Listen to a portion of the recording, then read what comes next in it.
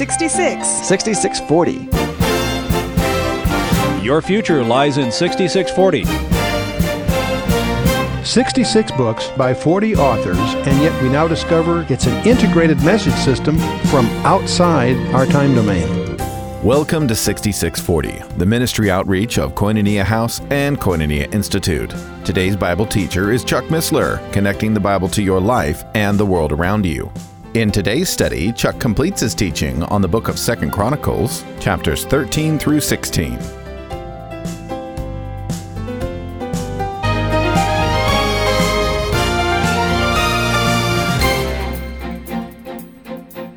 So let's go to chapter 14. He's succeeded by King Asa, who is one of the 5 outstanding of the 20 in the south. And we're going to see revival. Asa is one of the 5 kings whom God used to bring revival to the southern kingdom. We want to understand this. We want to understand what are the conditions that make revival possible. Just having a good leader is not enough, as we'll see. There has to be some other things. We want to understand that because we all aspire to having a revival in our country. What will it take?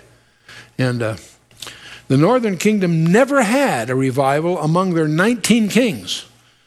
And all of their 19 kings in the north are bad. If you go through 1st, 2nd King, you go through the whole history of the northern kingdom, they go from bad to worse. Although some of them would have to, you say, who had the worst kings, north or south? There's several that on both sides that would make the final exam on that one. Southern kingdom had 20 kings. 10 of them could be called good. 5 were outstanding, so you want to remember their names: Asa, Jehoshaphat, Joash, Hezekiah, and Josiah. We're going to talk a little bit about each one of those because they are not only just good guys, they were outstanding in the south. Not outstanding enough to prevent the south from going into captivity, because the northern kingdom is on a downward trend, going from bad to worse. The southern thing goes down, up a little bit with one of these good kings from time to time. The overall still is so far down that God puts them into captivity. Anyway, 2 Chronicles 14. So Abijah slept with his fathers, and they buried him in the city of David. And Asa, his son, reigned in his stead. In his days, the land was quiet 10 years. He had 10 years of peace. That's obviously great. That's when they can prosper and grow. And Asa did that which was good and right in the eyes of the Lord his God. It's refreshing to get a positive report card here. For he took away the altars of the strange gods in the high places and broke down the images and cut down the groves. Now, there's a nomenclature thing. You should understand when they say groves, they're really talking about what really are phallic symbols. They're installations designed for pagan worship, a very licentious form of worship, and usually on the mountain peaks. You will generally not find Israel celebrating in any proper way on the peaks. It's in the peaks or the high places. The high ground was always used by the pagans. And so when they say took away the altars of the strange gods and the high places, they mean these temples that were to the false gods. And they broke down those images and cut down the groves. That's, from a spiritual point of view, good news that they had the resolve to do that. And Asa commanded Judah to seek the Lord God of their fathers and to do the law and the commandment. In other words, returning back to the Torah, to the time. Also, he took away out of all the cities of Judah the high places, the images, and the kingdom was quiet before him. And he built fenced cities in Judah, for the land had rest. And he had no war in those years because the Lord had given him rest. He still built fences, though. He's armed. He's protecting, but still they had peace. Therefore he said to Judah, let us build these cities and make them walls and towers and gates and bars while the land is yet before us. Because we have sought the Lord our God, we have sought him, and he hath given us rest on every side. So they built and prospered. So they're building up their defenses. And apparently the ones that his grandfather, Rehoboam, had fortified before, and that subsequently Shishak from Egypt had conquered. Back there, this was back in chapter 12 of 2 Chronicles, you may recall. And Asa had an army of men that bear targets and spears. When he says targets, those are shields, in other words, and spears. Out of Judah, 300,000, and out of Benjamin that bear shields and drew bows, 280,000. All these were mighty men of valor. So these are formidable military capabilities. And there came out against Zerah the Ethiopian, with a host of 1,000,000 and 300 chariots, and came to Mareshah. Now, Mareshah is about 25 miles southwest of Jerusalem.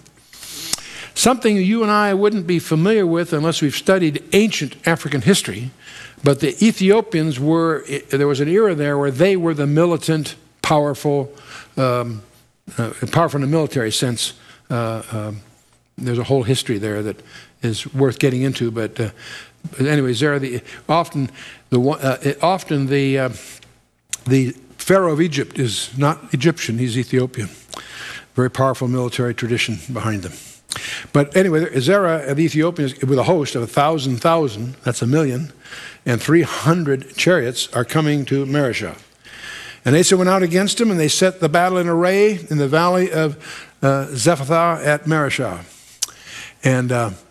But it's interesting, notice what Asa does right up front. He cries unto the Lord his God and said, Lord, it is nothing with thee to help, whether with many or with them that have no power. Help us, O Lord our God, for we rest on thee.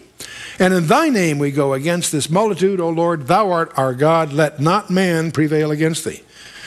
So we see Asa portrayed here as a man of prayer, a man of trusting God. He does his homework.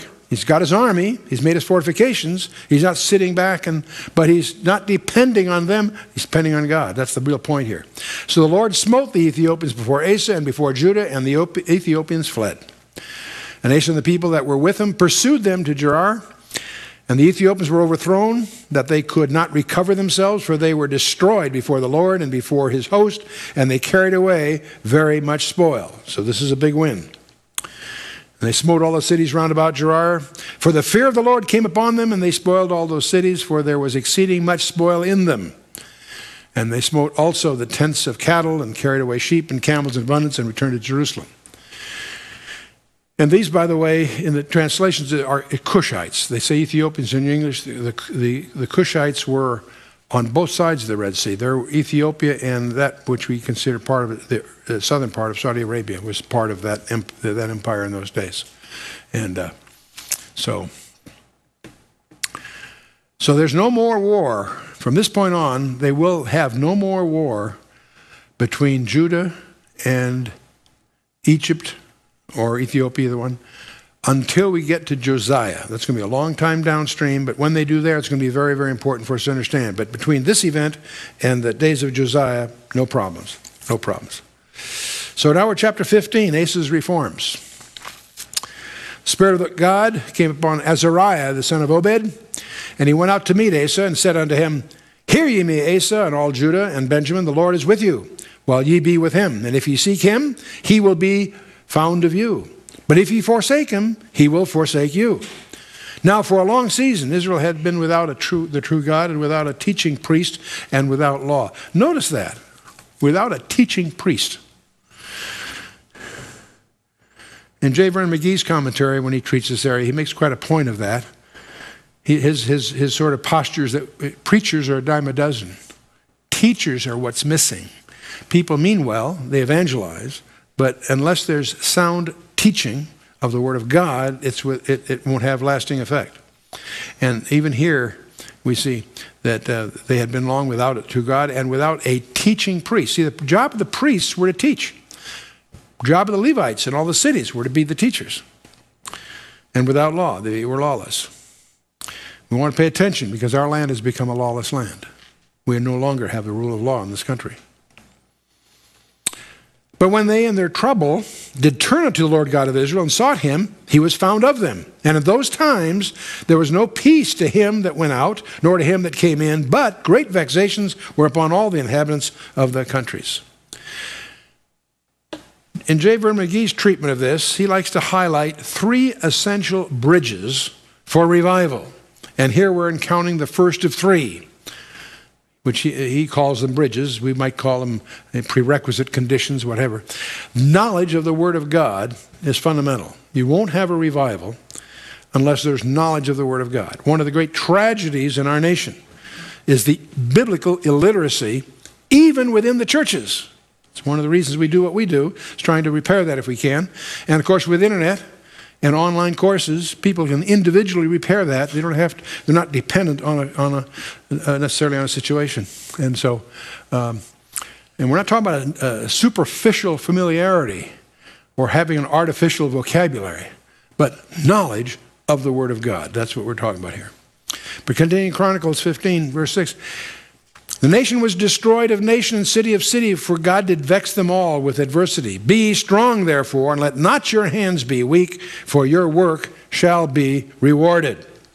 And when Asa heard these words, this was a preachment he got there, and the prophet heard these words in the prophecy of Obed the prophet, he took courage, and he put away the abominable idols out of all the land of Judah and Benjamin. And now those are used as territorial terms, not tribal terms. Understand that, because that's the land of Judah that were allocated under Joshua, those areas. Anyway, and out of the cities which he had taken from Mount Ephraim, and he renewed the altar of the Lord that was before the porch of the Lord. And he gathered all Judah and Benjamin, and the strangers with them out of Ephraim and Manasseh and out of Simeon. Notice the allusions here. Manasseh and Ephraim are not lost. There are people that emigrated from those regions down here. Because he gathered all those that live in Judah, including, they use the term strangers here, you might use the term the immigrants, if you will, from up north. We talked about that previously. I want you to show you that that's all through the Scriptures. For they fell to him out of Israel in abundance when they saw that the Lord his God was with him. In other words, these are people that had it with the north, with the idol worship and all of that under Jeroboam. Now you need to understand something else that's usually not brought out. Under Jeroboam up there north, they were doing idol worship and all that, but they were prospering materially. It's not like they were, poor. It was great. Not spiritually great though. So they gathered themselves together at Jerusalem in the 3rd month, in the 15th year of the reign of Asa. And they offered unto the Lord the same time of the spoil which they had brought, 700 oxen and 7,000 sheep. Wow. And they entered into a covenant to seek the Lord God of their fathers with all their heart and with all their soul, that whosoever would not seek the Lord God of Israel should be put to death, whether small or great, whether man or woman. So any of you that aren't seeking the living God, meet me outside. We can't visualize doing that, can we? And yet they didn't mess around. That whosoever would not seek the Lord God of Israel should be put to death, whether small or great, man or woman. Boy, they took it seriously. And they swore unto the Lord with a loud voice, and with shouting, and with trumpets, and with cornets. And all Judah rejoiced at the oath, for they had sworn with all their heart, and sought him with their whole desire. And he was found of them, and the Lord gave them rest round about. I won't ask for a show of hands. How many would be ready to do that tonight? You should all feel that way.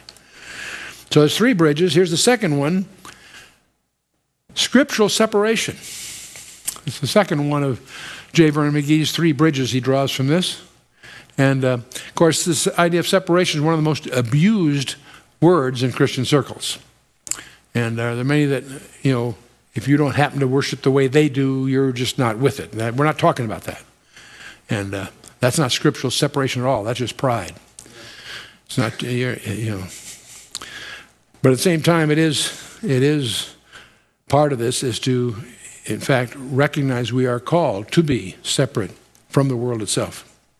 Going on, and also concerning Maacah, the mother of Asa the king, there's this word that confuses a lot of people because that word shows up a lot of different places.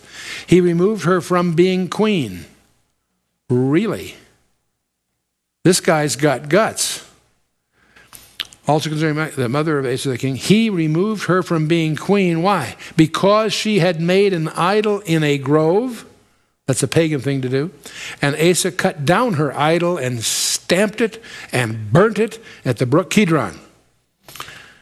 So his own mother, Queen Mother, disgraced because he would not tolerate her idol worship. But the high places were not taken away out of Israel. Nevertheless, the heart of Asa was perfect in all his days. He didn't get them all, in other words. He did a lot, but he didn't get them all. Still, he gets a positive report card from the chronicler here. And he brought into the house of God the things that his father had dedicated, and that he himself had dedicated, silver and gold and vessels. He personally enriched the temple. And it's probably to replace a lot that Shishak had plundered back there in chapter 12 and in his grandfather's day. They're still smarting from that invasion, probably. And so God gave Asa peace for a period until his 35th year. There was no more war until the 35th year of the reign of Asa. But he does have a lapse of faith. Let's get into this here. In the 6th and 30th year of the reign of Asa, Baasha, the king of Israel, this is a rival king to the north, came up against Judah and built Ramah to the intent that he might let none go out or come in to Asa, the king of Judah. Now right here is an interesting thing. The then king of the north was getting fed up with the people migrating to the south. People are leaving idol worship to join the south. So much so that he's creating what you and I would call an iron curtain kind of thing. And to try to stop that. So that let none go out or come in to Asa, the king of Judah. So they've got a problem. So this tendency I've been talking about is still manifest here. This is a couple of generations now. Then Asa brought out silver and gold out of the treasure of the house of the Lord and of the king's house, and sent to Ben-Hadad, king of Syria, who that dwelt in Damascus. Now understand, he's got an enemy up here, the northern kingdom of Israel. They have an enemy to the east called Syria. And the king there is Ben-Hadad, who is in contract with the northern kingdom, but he's going to bribe him to cut that and join him against the northern kingdom. Now, from a power politics point of view, that sounds pretty shrewd. From a spiritual point of view, it's a bad idea. Anyway, he sent to Ben-Hadad, king of Syria, and that dwelt in Damascus, saying, "There's a league between me and thee, as there was between my father and thy father. Behold, I have set thee silver and gold. Go, break thy league with Baasha, the king of Israel, that he may depart from me." In other words, break your deal with Israel, the northern kingdom, and here's my bribe. Okay? And Ben-Hadad hearkened unto the king Asa, and sent the captains of his armies against the cities of Israel, the northern kingdom, and they smote Ijon and Dan and Abel-Amaim and all the store cities of Naphtali. So this would seem to be working. It came to pass when Baasha heard it, that he left off building Ramah and let his work cease. So he gave up the idea of the. Then Asa the king took all Judah, and they carried away the stones of Ramah and the timber thereof, wherewith Baasha was building, and he built therewith Geba and Mizpah. So all the building materials that they had planned to use, the southern kingdom got and fortified itself with those. And at that time, Hanani, the seer or the prophet, came to Asa, king of Judah, and said to him, well done, young man. No, that's not what he said. He said unto him, because thou hast relied on the king of Syria, and not relied on the Lord thy God, therefore is the host of the king of Syria escaped out of thy hand. See, it's interesting. Carnal policies often bring on the very evil which they shun. And what Hannah is reproving Asa is that he's saying that if he had not relied on the king of Syria, instead of because he relied on him rather than Jehovah, he now had him as a vassal rather than the other way around. If he had trusted the Lord, he would have won, and the Syrians would be would be giving him tribute, not the other way around. He said, were not the Ethiopians and the Lubims a huge host with very many chariots and horsemen? Yet because thou didst rely on the Lord, he delivered them in thine hand. He's referring back to this previous victory. You know, what's wrong with you? You trusted the Lord and you won. Why didn't you do it this time? That's what the prophet's saying. For the eyes of the Lord run to and fro throughout the whole earth, to show himself strong in the behalf of them whose heart is perfect toward him. Boy, there's a principle you can apply throughout the scripture. The eyes of the Lord run to and fro throughout the whole earth, to show himself strong on behalf of them whose heart is perfect toward him. not perfect, complete. Herein thou hast done foolishly. Therefore, from henceforth, thou shalt have wars. Ooh. Then Asa was wroth with the seer and put him in a prison house, for he was enraged with him because of this thing. Yeah, that's right. If you don't like the message, jail the messenger, right? Then Asa was wroth with the seer, the prophet. Put him in a prison house, for he was in a rage with him because of this thing. And Asa oppressed some of the people at the same time. Same thing happened to Jeremiah. He was preaching, they threw him in a dungeon. They didn't like the message. And that's one of the tragedies that a pastor faces. The pastor's message is popular. It may not be what God wants him to speak. And it takes a lot of backbone, a lot of strength, spiritual strength, for a pastor to stand up and speak what the Lord would have him speak, rather than market research and become seeker-friendly and all those things. There's a place for that, but more often than not, it's misplaced. So we have three bridges: the knowledge of the Word of God, scriptural separation, faith in God. Is there faith in our country? Certainly there's not knowledge of the Word of God. We've got a problem there. Certainly we have a tendency to mix, not separate. We don't walk, most of us proclaim that we're Christians, but we live like agnostics. If we were on trial for being a Christian, there's not enough evidence to convict us. But then the real issue is faith in God. And not faith in methods, not faith in man, not faith in the church, in organizations. Faith in God. Habakkuk 2:4, a core concept that becomes the foundation for a trilogy in the New Testament. Habakkuk 2:4 says, the just shall live by faith. Well, who are the just? That's what the book of Romans talks about and uses this very verse as a springboard. Who are the just? The book of Romans is the definitive book in the New Testament on defining just what we mean by being justified. Well, the justified how shall they live? That's what Galatians talks about. The just shall live by faith. And Galatians 3:11 quotes this verse to be the cornerstone of the entire epistle. The just shall live how? By faith. And that's what Hebrews deals with and quotes this very verse in Hebrews 10:38. And one of the interesting things that's often overlooked by many commentators is that these three epistles, the epistle to the Romans, the epistle to Galatians, the epistle to Hebrews, are a trilogy, if you will, on Habakkuk 2:4. That's one of the reasons we hold the view, not the only one, but one of the reasons we believe that Hebrews was written by Paul.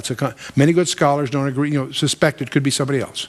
But that's one reason, one of the several reasons we think because they are an integrated. Now, if Paul didn't write Hebrews, it's even more amazing because the Holy Spirit clearly has orchestrated this to be a trilogy on the book, on Habakkuk 2:4, which of course was the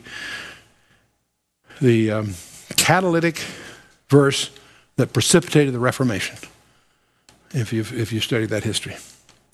Anyway, moving on. And behold, the acts of Asa, first and last, lo, were there written in the book of the kings of Judah and Israel. And by the way, this is not First and Second Kings. These are narratives that are lost. These aren't allusions to the First and Second Kings we have in our scripture. And Asa in the 30th and 9th year of his reign was diseased in his feet until his disease was exceeding great.